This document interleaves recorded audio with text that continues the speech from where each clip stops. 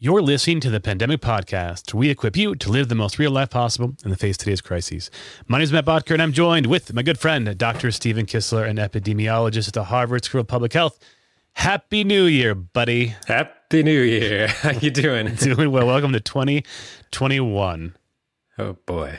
Well, that's a relief in a way. Nothing like starting off strong with a little bit of COVID variant. That's another good way to start 2021. That's right. That's just what we needed. That's just what we need.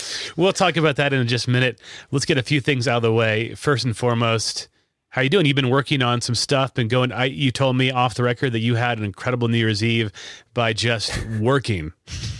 Yeah. That was my glamorous New Year this year. So we're just got some deadlines coming up that always come up at the end of the year like this or the beginning of the new year. So we're just pushing to get that done, and then we'll hopefully take a few days to breathe after that. Did you get to watch the ball drop in New York with like the 10 other people in New York in Times Square? I did not. I was really hoping it would just be like this big, like glistening coronavirus that just that sort would of be like hilarious, descended and then just explodes. Yeah, there's like a big vaccine needle coming in at zero. That's right. That's the kind of hope we need this year. Why did they not consult you for the New York ball drop? That'd been awesome. Yeah, I couldn't believe that last year, right before it was crazy, we had a wonderful New Year's Eve party with some friends in the mountains, and it was easy to find a Netflix like countdown for the boys, so we can do it early, right? So I thought, oh my gosh, this year there's gonna be tons of them because everybody's at home. I couldn't find one, so we rushed to find a random one and then put them to bed a little early and had a little time to ourselves. And we actually made it to midnight. We usually don't. Yeah, I'm 42. I just want to go to bed sometimes. So it was crazy. We, at our house, it's always crazy because this time of the year, in 3 weeks time, we celebrate our 10-year anniversary, had Christmas, had my eldest son's birthday, and then had New Year's Eve, New Year's Day, and then celebrated my youngest son's birthday yesterday. So that was all in 3 weeks period. It was a large hurrah. Now in 2 more weeks, we have 2 more birthdays coming up, and then we'll be done for a while. So it's been good. It was a wonderful time to celebrate our youngest. Everett's birthday turned 3. It's one of those moments for us, just kind of a bittersweet. It was more than sweet. It's like wonderful. But 3 years ago, my wife gave birth to our third and last child, and she nearly died on giving birth to our last one. So it's a wonderful time to celebrate, but it's also kind of one of those times where it's a little hard to think about. Is my wife she pretty much hemorrhaged for about an hour and a half afterwards, and thankfully she had an emergency hysterectomy to save her life. And so good news is we're all healthy. It's all wonderful. It's all beautiful, but we still have the memory, which kind of gives it a little bit of a different perspective. So, and to make things a little bit lighter, on a lighter note, it's almost kind of funny because I feel like our middle child literally has middle child syndrome to the fullest extent, because our first one was born on Christmas Day, which was immensely, remarkably memorable, right? Our last one, not remarkably memorable on the other side of the spectrum. And then I'm like, how were you born, Jude? Our middle one? I don't remember. You were kind of the normal birth. Just sort of appeared. Yeah, so literally the poster child of middle syndrome. Like, you came, I'm not sure how. Were you adopted? I don't remember. So anyway, so it's been a wonderful time. Had a great time. Really busy. Glad to have a little preview for a couple of weeks. But let's get in to the show. A couple of things. Hey, if you want to leave a review, please do so. We need some. Thank you for those who've been leaving reviews around the world that I can't see all the time, because apparently with the podcast, you just see the American reviews. So I've seen a couple come through my email through the worldwide reviews. I really appreciate that. Keep them coming. You can do an Apple Podcast. If you want to support us, patreon.com/pandemic podcast for a small monthly donation, or one time through PayPal, Venmo, all in the show notes. So one quick thing. I know we have a series of questions from our faithful listeners, and we haven't got to them yet. Hold on. I want to get to them at some level, but I want to make sure Mark's available. And if you notice, we've had some technical difficulties with Mark. I think he can lend a great voice to some of these questions that have been piling up. So we're not ignoring you by any means. We really appreciate them, and they're always in the forefront of our mind, but we're just finding the right time to do so. So please hold on tight for those who sent questions. We want to answer them. We'll do them as best and as quickly as possible. So let's get in. Now, I guess let's just go straight into the variant, Stephen, because that's the big issue. We recorded last Monday, and we talked about it, and you said, hey, it's pretty clear that's probably all around the world by now at some level. And then the next day, of course, it lands in my own home state, at least formally acknowledged, in Colorado. So now since then, I don't know where it's gone. I know Colorado, I think Florida or something, or some other place it's been in. But I want to kind of throw back to you to give us an update on this variant, because there's some things that seem to be concerning. You know, there was a New York Times article saying why it should be worrisome in one little graph. And I'm always concerned about one little graph. It always makes things, I feel like that it's a little more complicated than that, but it showed Britain skyrocketing cases per million compared to all the other countries around Britain.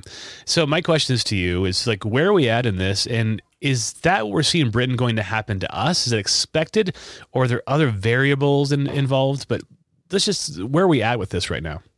Yeah, so I mean, as I said last week, it's definitely concerning in a way that many other sort of developments or mutations in the virus have not been particularly concerning. This one is much more so. And again, it all comes down to the fact that it really does look like it spreads substantially easier than some of the other variants that we've seen. There's still a huge range of estimates around that amount, but it's pretty clear that it's more transmissible than the things that we've seen before. So we've gotten a couple of answers over the past week that were still unclear when we last spoke about it. So to give a quick rundown of those, part of the reason why we thought we might have first seen the variant in the UK is because the UK is doing a ton of genetic testing of the viruses. When they get samples, they're doing a lot of sequencing so that they can identify these kinds of variants very quickly. And so part of the question was, is this a problem in the UK, or was it just detected in the UK because they're looking so hard for this kind of thing? My hunch last week was that it was just detected in the UK and was not, it was basically everywhere, but it had been detected in the UK.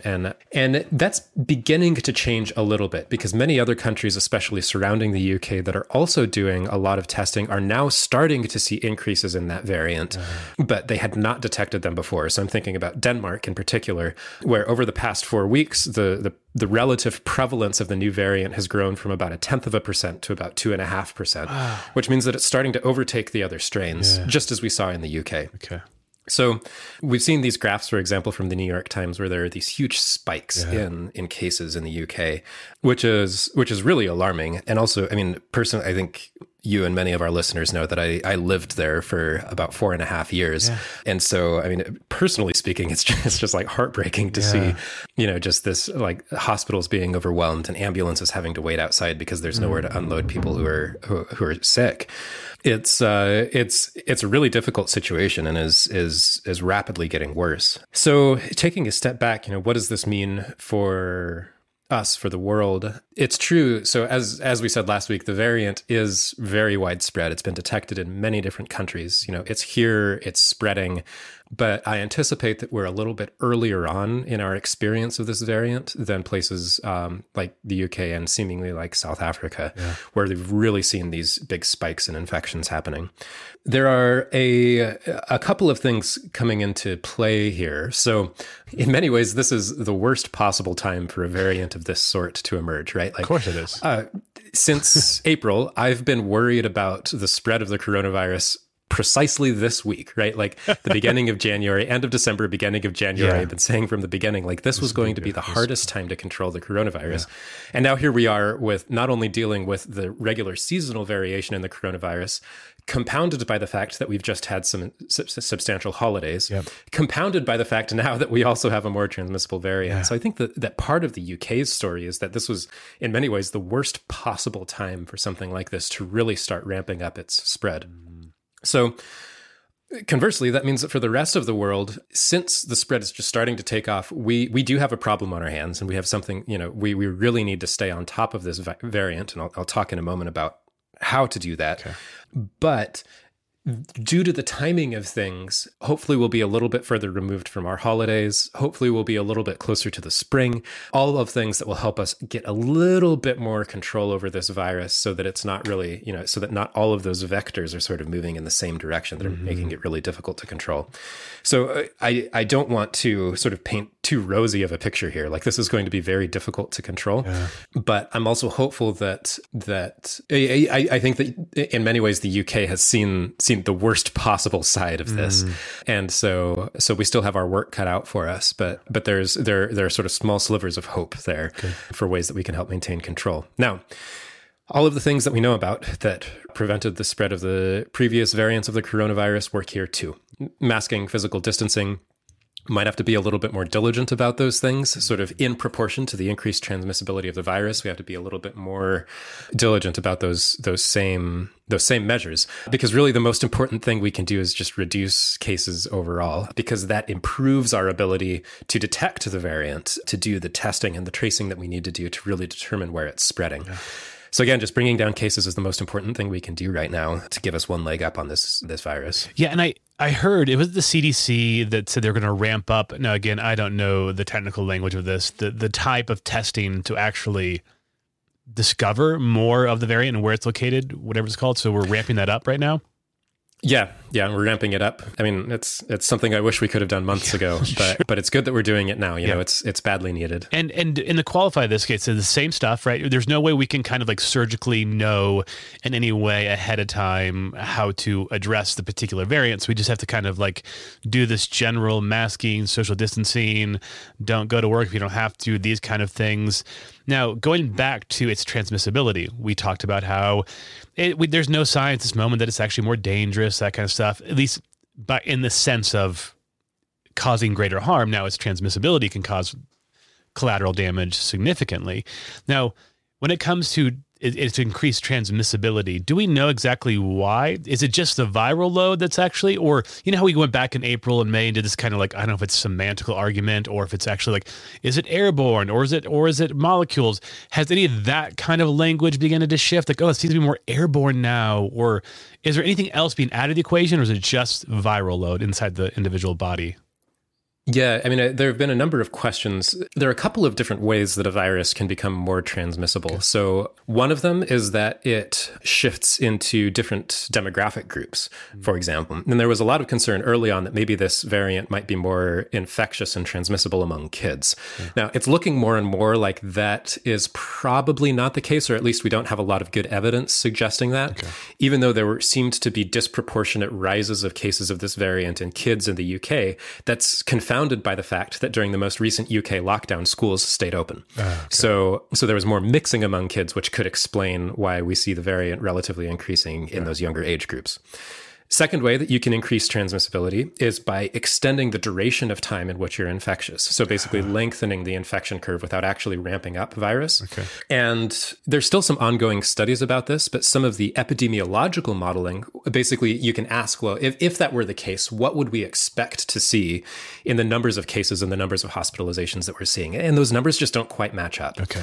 So the clearest explanation that we have, and this is also corroborated by sampling people, is actually that they're producing more virus. Okay. Basically, that for whatever reason, this variant allows you to make more virus in your nose and throat, which then makes you more infectious. And so increases the probability of airborne transmission. It basically just makes more virus in the air, which makes a person more infectious, which makes it harder to control. Now, would it be fair then to say that we would go ahead going back in? So we've mentioned this number, at least I have, the Pareto principle, the 80-20 rule. And so then we started in March talking about this in its concept and how do we address the pandemic and its virus. Then say 7 months later, we talked about the Pareto principle as like, oh, it seems as though the coronavirus is largely being transmitted on a large level through a small number of people that's infecting a large group of people. So it was roughly 20% of the cases result in 80% of the transmission.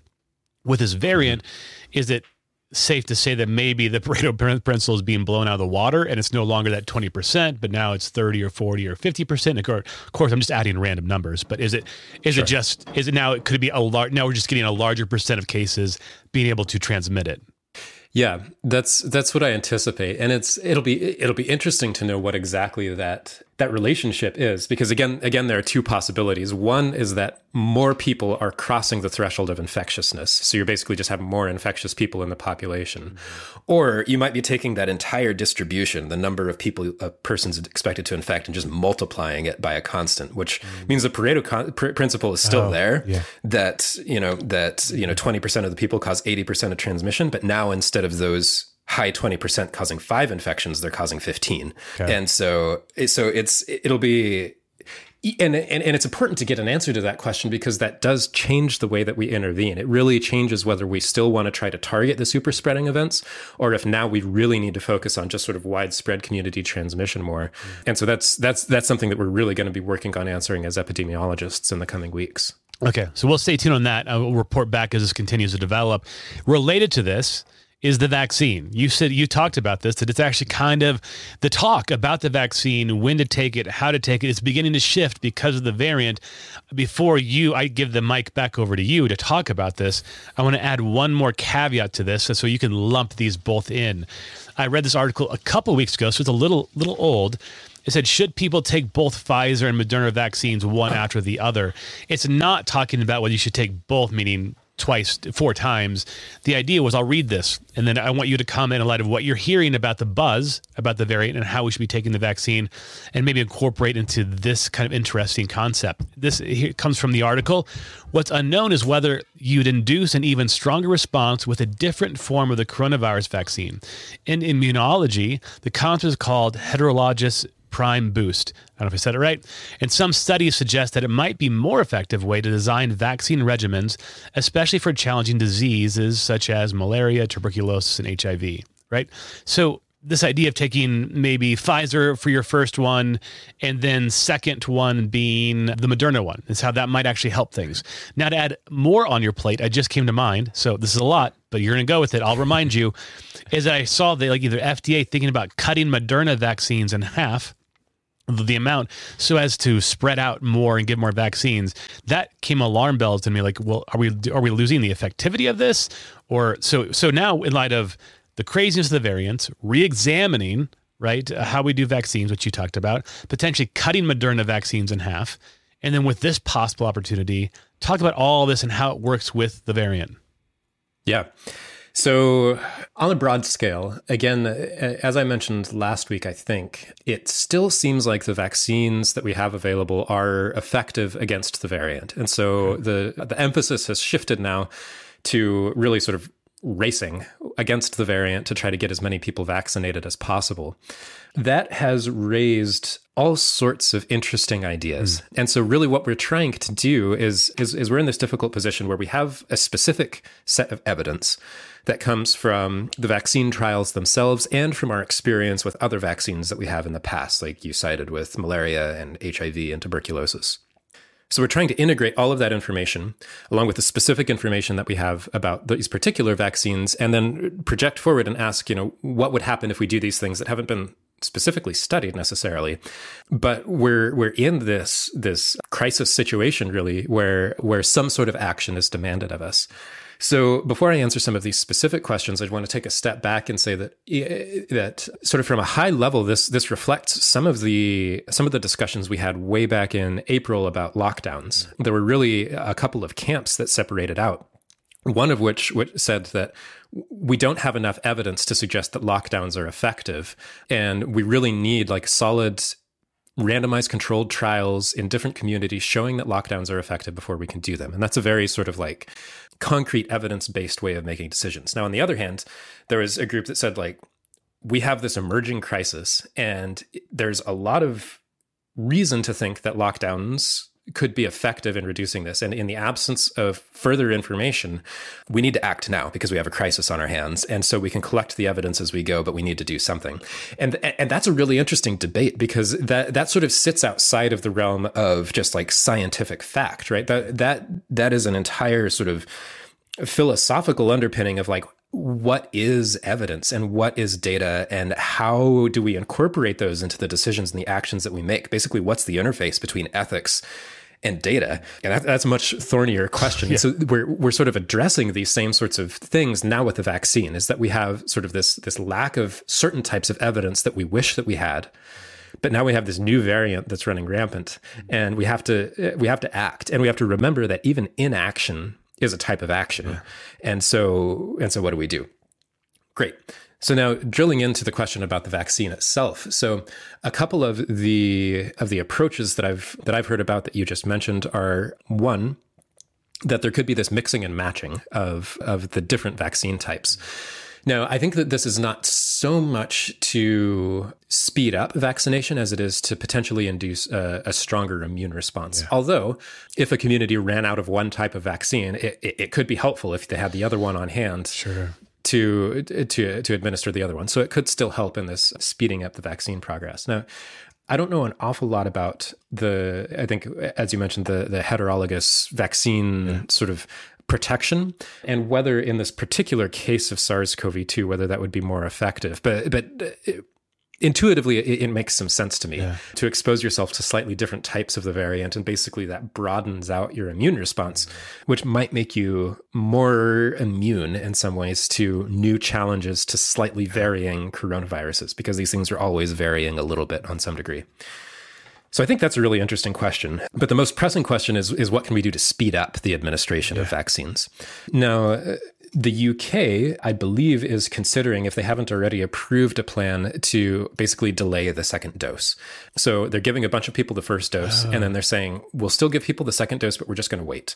Now, of course, there isn't good evidence on this. People in the trials got the first vaccine, and then like clockwork, got the second vaccine for the most part. So we don't really have good evidence of what happens if you delay that second dose. Immunologically, based on what we've seen from previous vaccines, it still seems likely that will be pretty effective, and so that people will still sort of mount a good second immune response. But of course, SARS-CoV-2 is a different virus than these other things have been studied on, and so the dynamics of immunity are different. So we are sort of treading into unknown waters, but we need to, because again, I mean, you saw those case rates in the UK, and they're climbing really fast, and so I think there's a really good case to be made for immunizing as many people as possible as quickly as possible.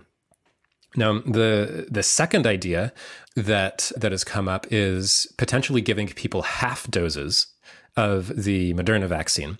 So rather than giving the full, I think, 100 milligram dose, you get 50 instead. Okay. But you still do your 2 doses right on schedule. So that has a similar effect of doubling the number of people you can vaccinate with the same number of doses, but doing it in a way that's a little bit closer to the way that the trials were run. Now, the vaccine trials that we have for both Moderna, I mean, all of the vaccine trials are still ongoing. So we're still collecting data from the people who are in the trials. They've entered into phase 4 as well. So we're following people up who have gotten the vaccine in this new wave. And part of the motivation for doing the half dose of the Moderna vaccine is that it is actually based off of this continuation of their trial, in which they've been following people who got the half dose of the vaccine. And recent evidence that just recently came out suggests that the people who got that half dose actually do mount just as good of an immune response as the people who got the full dose. So this is now grounded a little bit more firmly in evidence that we specifically have about this specific vaccine, which makes a lot of people a lot more comfortable with administering it in this way. So I think that there are a lot of other ideas that are going to be tossed around, but this is sort of the way in which we're starting to think about them. Now, of course, there are a lot of issues with this as well, where with changing the vaccine dosing, with changing the vaccine timing, there's questions of efficacy, there's questions of duration of immunity. And there have also been these emerging questions of, could that change the way that the virus itself is evolving to maybe make it easier for the virus to evolve resistance to the vaccine and put us in a difficult spot as well. Now, there's a lot of good studies out there on why it's harder to develop resistance to a vaccine than it is to develop resistance to a pharmaceutical treatment. I need to review sort of the nuts and bolts of that before I can talk into that. Sure. Maybe we can talk about that next week. Sure. But those are things that we're working on and things that people are really asking questions about now, is like, what are all of the potential implications of this, both in the immediate term for preventing the spread of this new variant, but also in the long term, making sure that we don't get an even bigger problem on our hands. Yep. I'm glad you mentioned that one thing just a minute ago, because when you're talking about, by doing half dosages, and there's maybe ideas of how could this affect the virus, this is the exact same thing that, again, I know it's just pure speculation, that we think could have been a contributor to causing the actual variant. It was the pharmaceutical treatments, right, that maybe prolonged the virus in the body, that made it mutate and that kind of stuff. And Lord, I would not want that to be part of the vaccine agenda as well to have a stronger mutation. So we'll report next week to see how that works. Kind of goes straight into the U.S. and how there's 4.2 million doses have been given so far up to basically the end of December. And the goal was 20 million, which we're far off from. We see Israel hitting 10%, the first in the world, 10% of the population getting the vaccine. Do you have anything to contribute to why this may have happened, why we've fallen short, or like you just said, more people need to, and I'm guessing at least, I'm sure systems have failed. That's a big issue. And part of the equation is getting more of the vaccine, like you said, by half dosages, giving more people. But if we don't have the right systems, it's still going to be July before we get everybody. And not to add one more thing, but I signed up yesterday to be notified when I'm up for my turn of the vaccine. And there was like 17 categories. And I was a little bit sad. And then I had to actually scroll to the very, very, very bottom.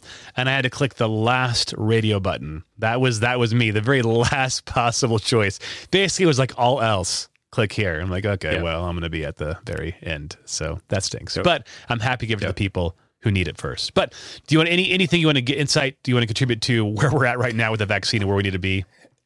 Yeah, I mean, it's disheartening to see that we're lagging so far behind sort of what we hoped we would be able to achieve with vaccination. I don't have any clear answers for why that's the case. Other than that, in a way, I think that some of us were kind of caught flat-footed because we got 2 vaccines, that about as quickly as we possibly could. Mm-hmm. It's not really an excuse. I mean, we did have a year to start developing these vaccination plans. There is a lot of complexity too to this, and some of it just comes from the structure of our healthcare system in the United States, our system of governance in the United States. So again, the deployment of vaccines is largely up to states and communities. There's been very little federal guidance, but then there's also been a lot of confusion on the state level with each of them trying to come up with their own different plans. The fact that we have a very complex health system where people have different insurances from different places make it really difficult to be proactive. And that's really what we need. We need healthcare providers to be actively seeking out people to offer the vaccine to them. And instead, we're in the scenario where the onus is on the individual to sign up for getting a vaccine in ways that are often pretty convoluted. Just personally speaking, like I've spoken with various people who are like trying to get a vaccine and there's just not very clear protocols. And it wasn't even clear where to do it or how to do it, or the follow-up was, you sort of got different messages in different places. And I mean, this really is not the situation you want to be in, where you're trying to vaccinate huge amounts of your population very quickly. Mm. I don't know what exactly has gone wrong, but there's clear places to fix. And I think that the clearest is to be proactive in reaching out to people to notify them and directly offer them the vaccine in whatever way we can. And I don't know what the solution to that is, but we need it. Yeah, absolutely. It kind of reminds me, and this is not taking a political stance at all. It's just the idea of when you live in a country that really embraces, I don't want to say, it seems like radical to some countries, but extreme autonomy, right? So I get to choose. There's a lot of great benefits from that, but also that when you create a system that actually is to support that, then the onus becomes more and more on you in good ways, but also bad ways. We're like, well, if you want it, it's up to you to get it, buddy. Because when I saw it, I got an email, and I literally had to stop my son's birthday party for a second, go to the bathroom. Like, the way I read is like, oh, you'll be notified for some like press release. I'm like, well, where's a press release going to be? Like, I have no, or click here and sign up. Like, well, this is my only chance. So I got to sign up and get it. Otherwise, I have no idea which press release I'm going to be notified and which channel. So I really encourage you guys to find it. Hopefully your county, Boulder County here in Colorado, has done a great job, at least letting me know where I could sign up and in 5 seconds and be notified when my time is available. Another thing I wanted to bring up to you, this is kind of related. It was a hopeful thing that I saw yesterday, and then I didn't clip it, and so I didn't know where it was at. But I was shocked to read that said evidence shows that natural immunity may last up to a decade. And I was just like, whoa, because, up to this point, we're thinking, maybe a year at max. And we're seeing a lot of people at 6 to 8 months re-getting COVID. And where did 10 years come from? So I'm going to throw it past you. I'm like, have you seen anything to even suggest this? And where is this anything that could be valid? Yeah, I mean, so I think that we can sort of add this to the pile of studies that are trying to answer exactly how long immunity lasts. Mm-hmm. Now, with any of these studies, especially things that make claims about the duration of immunity that's longer than we've had the virus with us, we have to take it with a massive grain of salt. Because really what's happening here is that we want to know essentially what is that distribution? How many people, what percentage of the population is going to have immunity for what amount of time? That's the key. And what we're trying to do is to measure that in ways that sort of get at that. Whereas the only way to actually measure it is to actually measure it, to actually follow people for a year, for 5 years, for 10 years, and to see how many of them, what proportion of them get reinfected. And then that's then how we know what that distribution is. But instead, what we're trying to do is to sort of look around the corner, obliquely get at that information by measuring things like the duration of immune response in the human body and sort of trying to extrapolate how long different immune cells last and incorporate the proportion of people who we've observed get reinfected and then try to make statistical inferences about the population based on how rare or not rare those events are. And so you could do some very good science around this to try to figure out how long it's going to last. But, the fact is we just don't know. And we're not going to know for a while. Yeah. And I think that, I think it is possible that natural immunity to the coronavirus in some cases could last for a very long time. There's a whole continuum of what immunity means. Does that mean protection from infection? Does that mean protection from disease? Does that mean, how does that stand up depending on how old you are, or how severe your exposure was, or how many times you've been re-exposed in the meantime? All of a sudden the questions just compound and compound. And so, sure, I believe that some people will have very long-lasting immunity to the coronavirus, and clearly some others have very short-lasting immunity to the coronavirus. Really, what we want to know is what's that mean, and what's the variance around the mean, and to measure that, we just need a lot of observations over a long period of time, which it's still going to be a little while before we know that. Yep. So that's sort of the skeptical lens that I'm taking towards these different studies. All of them are important. All of them are contributing something to our knowledge of the duration of immunity, but pulling any one of them out and sort of taking their claims on any direction, I think is difficult, because right now we just have so many different studies that say so many different things. Yeah. And so it's best to sort of take them all in their aggregate, and then to also take a step back and realize sort of scientifically what they're doing, which is trying to get at this question from different angles, none of which are the direct angle that we really need, but which we won't be able to answer for a number of years yet. Okay. And again, having these conversations, I'm sorry, I'm going all over the place, different questions, because you'll say something like, oh, yes, what about this? The other burning question, this is kind of related to immunity, and that is the vaccine. Anything on the glimmer of idea of whether that vaccine will prevent transmissibility from the person, or this keeps themselves from actually getting it, but it still can transmit it? But is that still up for grabs? To my knowledge, still up for grabs. I have no additional clarity on that question yet. I'm so excited to get that answer, hopefully. Okay, so another couple more questions. One quick one. This is from weeks ago. I don't know if I'm getting up saying right. Ellume COVID test. I read this and I thought of you thinking, this is the answer, right? FDA authorizes first rapid over-the-counter home coronavirus test from the Washington Post. I read a little bit. Is this one of those things we've been talking about? We're like, yes, we finally get an at-home test we're looking for, especially with this variant. Now is the time to get it. Is this what we're looking for? Did the FDA approve this? Or is this another one of those, well, maybe kind of different? Yeah, it's another, maybe kind of different, unfortunately. It is the type of technology that we're talking about. It's a rapid antigen test that can be administered at home, which is great. And I think really what this is pointing to is sort of this focus on the technology, when really what we need are other things. It's more logistical considerations that are standing in our way at this point. Okay.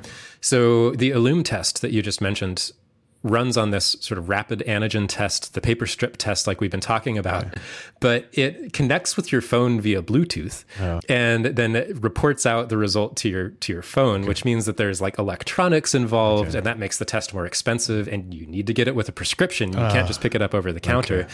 And so that increases all of these barriers, because you need to be able to pay for a physician visit and then to pay for the test and then to get it at your home after picking up a prescription. And so again, by that time, there's these delays, there's these monetary barriers, and it's like relatively complex to produce. It's a lot more complex than just printing off a bunch of paper sheets with these primers on them. And so that reduces our ability to sort of produce them at high volume. There have been a couple of others that have been given emergency approval as well, but all of them sort of suffer from these same issues. Not all of them are electronic, but all of them are sort of involve more materials than these paper strip tests, which sort of raises the barrier to their access. And all of them need a doctor's prescription. So none of them are yet really what we're looking for, where we need people to be testing themselves frequently, cheaply, across the population. And really the only barrier right now is regulatory and logistical. And that's the reality we're in. So again, it's like encouraging because these are absolutely steps in the right direction, but it's like we just haven't crossed the finish line here. That drives me nuts, but that is great. Well, it's okay. Yeah, we're close. We're getting closer, but I was hoping that was the answer. Last question. It's a big one, but I thought, why let's not ask it. Let's go ahead and ask it. We got a few minutes to spare from the BBC. We've talked about this before, Stephen. You've talked about this in at least 5 to 10 to 15 minutes in detail, but let's bring it back again. Are pandemics the new normal? Now, pandemics have been going on forever, right? And now with this variant, there's a lot of fears. This is going to go on forever. This is going to end. We're going to have this. There's going to be a normalcy. But one day, someday, there's going to be another pandemic. Now, do you see in your working with your colleagues who are on different areas and different expertise, do you see a future by which pandemics are going to be more prevalent than what we've seen in the past 500 years or so? Or do we see this being roughly the same? And if you do, again, pure speculation, what could be some of the contributors that would elevate the number of times we receive one? Yeah. So I have a note of pessimism and a note of hope. So I'll start with a note of pessimism. So on the one hand, I think that it's hard to sort of talk about the frequency of relatively rare events like pandemics. It's like, what does it mean for them to be more frequent? Mm-hmm. I'm not sure, but I think that there are good reasons to believe that our society today is in some ways at higher risk of certain types of pandemics than we have been in the past. Now clearly we've been, as you said, subject to pandemics forever. Mm-hmm. And so this is not something that's really new. But of course, so some of the issues are that, we're a very globalized world, right? We have people moving all over the world, which allows the transmission of viruses and other pathogens to happen very quickly, to be very widely disseminated very early on. We have, with acceleration of climate change and different animal habitats are being sort of shifted in important ways. Mm-hmm. Humans are increasingly encroaching on different animal habitats, and these animal reservoirs are where a lot of that's really what we're concerned about is pathogens crossing over from animals into humans and then continuing to spread. That said, we sort of have this sense of like humans encroaching on the forest and this kind of thing, but also farming can contribute to some of this too. And that's not to say that farming, we need to eat, right? We need to farm. Sure. But just realistically speaking, things like avian influenza, we have cases of flu crossing over from birds into humans all the time. And thankfully, usually those strains don't transmit from human to human very well. And so they don't cause issues. But we have flu evolving in farmed bird populations and swine populations and all sorts of different places that include both wild animals and then also domesticated animals, as well as in humans ourselves, where pathogens are evolving. So there are all sorts of different ways for basically pandemic pathogens to emerge. And while a lot of the we've had agriculture for forever. We've been encroaching on animal habitats for forever. And so, these things are not necessarily new, but I think we do need to be paying close attention to the way in which they're happening, the rate at which they're happening, and that all of these things can contribute to potentially an increase in the risk of another pathogen, another pandemic. And the rate of them could very well increase. I want to put in an important note that pandemics look very different from one another. Lest we forget, HIV is a pandemic, and tuberculosis has been at various points in its history considered a pandemic. Some consider it still to be one. Yeah. So we have respiratory illnesses. We think about coronaviruses. We think about flu, but there are also HIV and other types of illnesses that cause all sorts of different types of disease that require different types of interventions. And so I think we can also, there's a danger of sort of being in this tunnel vision of like a COVID-like pandemic. But that's not necessarily what's going to happen next. Yeah. It could be something that spreads in an entirely different manner. It could be waterborne. It could be sexually transmitted. It could be, what have you. Yeah. But we need to be sort of preparing for all of these things. So the note of hope, what does it mean to prepare? Yep. So one of the really interesting ideas that I think I'm really excited about here, and this has been proposed by Michael Mina and collaborators, but many other people are sort of thinking about this, is that they recently wrote a paper in the journal eLife, which I can send to you, Matt, basically talking about what they're calling a global immunological observatory to work alongside something that's been previously called a global pathogen observatory. And so basically the idea behind these two different things is to be running consistent surveillance, both for the presence of virus, using things like PCR tests and antigen tests for virus, bacteria, other sorts of pathogens and parasites. And now, in addition, with the Global Immunological Observatory, to actually be looking at sort of these micro blood tests to see if people have antibodies to different types of pathogens. And what that allows you to do is to both detect the presence of virus itself, but then also if there's a pathogen starting to take hold in a specific community, you can actually sort of look back in history and see if people have been exposed to that pathogen, and starting to do this surveillance to see both are they infected now or have they been infected at any point in the past, to give you a lot better insight for the emerging spread of these different types of pathogens. And why stop at humans? We can do the same sort of thing in different animal reservoirs like bats and birds and these kinds of things that we know are sources of crossover. And we can do the same sort of testing, the same sort of immunological testing and pathogen testing in these reservoirs where we know that crossover is a concern, to try to get one leg up on these crossovers before they happen, or to understand sort of what the most likely pathogens are that are posing a threat to humans, and really watching out for them to see if they start to develop the potential for human-to-human spread. So I think that's a really exciting area here, and something that we're starting to invest a lot of work into, where the idea is to start to try to build some of these like sort of climate type and weather type forecasts for the spread of infectious diseases that I think will sort of help counteract this threat of increasing rates of pandemics in the future. It's a bit of a long shot still. We still have a lot of technology to produce, a lot of infrastructure to put in place, but I think that really is a place to pin some of our hope for the coming century in our relationship with pandemics. I think it's a great hope. I mean, just to use the word surge, this is about another potential surge, but a good surge of opportunities for work and employment that, like, I know it's in the midst of a crisis where we're finding unemployment, and I get it. It's very specific and just sad for the people who've lost their job. And the hope that the aftermath of this is there's going to be not just thousands of little epidemiologists trying to clamor to be under Stephen, but there's going to be all over the place ecology and global climate. I mean, this is just going to explode. Like you said, there's so much even technological infrastructure that's not there because we haven't put our focus into it. It's going to be all over. I mean, there's going to be places for entrepreneurship and everywhere for the next 100 years that's going to benefit globally the whole healthcare system of humanity. So this is the hope. This is the excitement in the midst of a really difficult hardship. As we end, I don't know if you can answer this. There was a question brought up. Oh, and it's all transparent, so you can't see actually the question. So I'll take it off, but I'll read it here. I don't know if you can speak into this. Not sure if you guys are taking live questions from John, but here it goes. T cells versus, can I say this? Immunoglobulin seems like T cell is longer lasting. Any indication on whether mRNA versus viral vector, Oxford, are more likely to produce a T cell response? Anything in your neck of the woods that hint to one of these?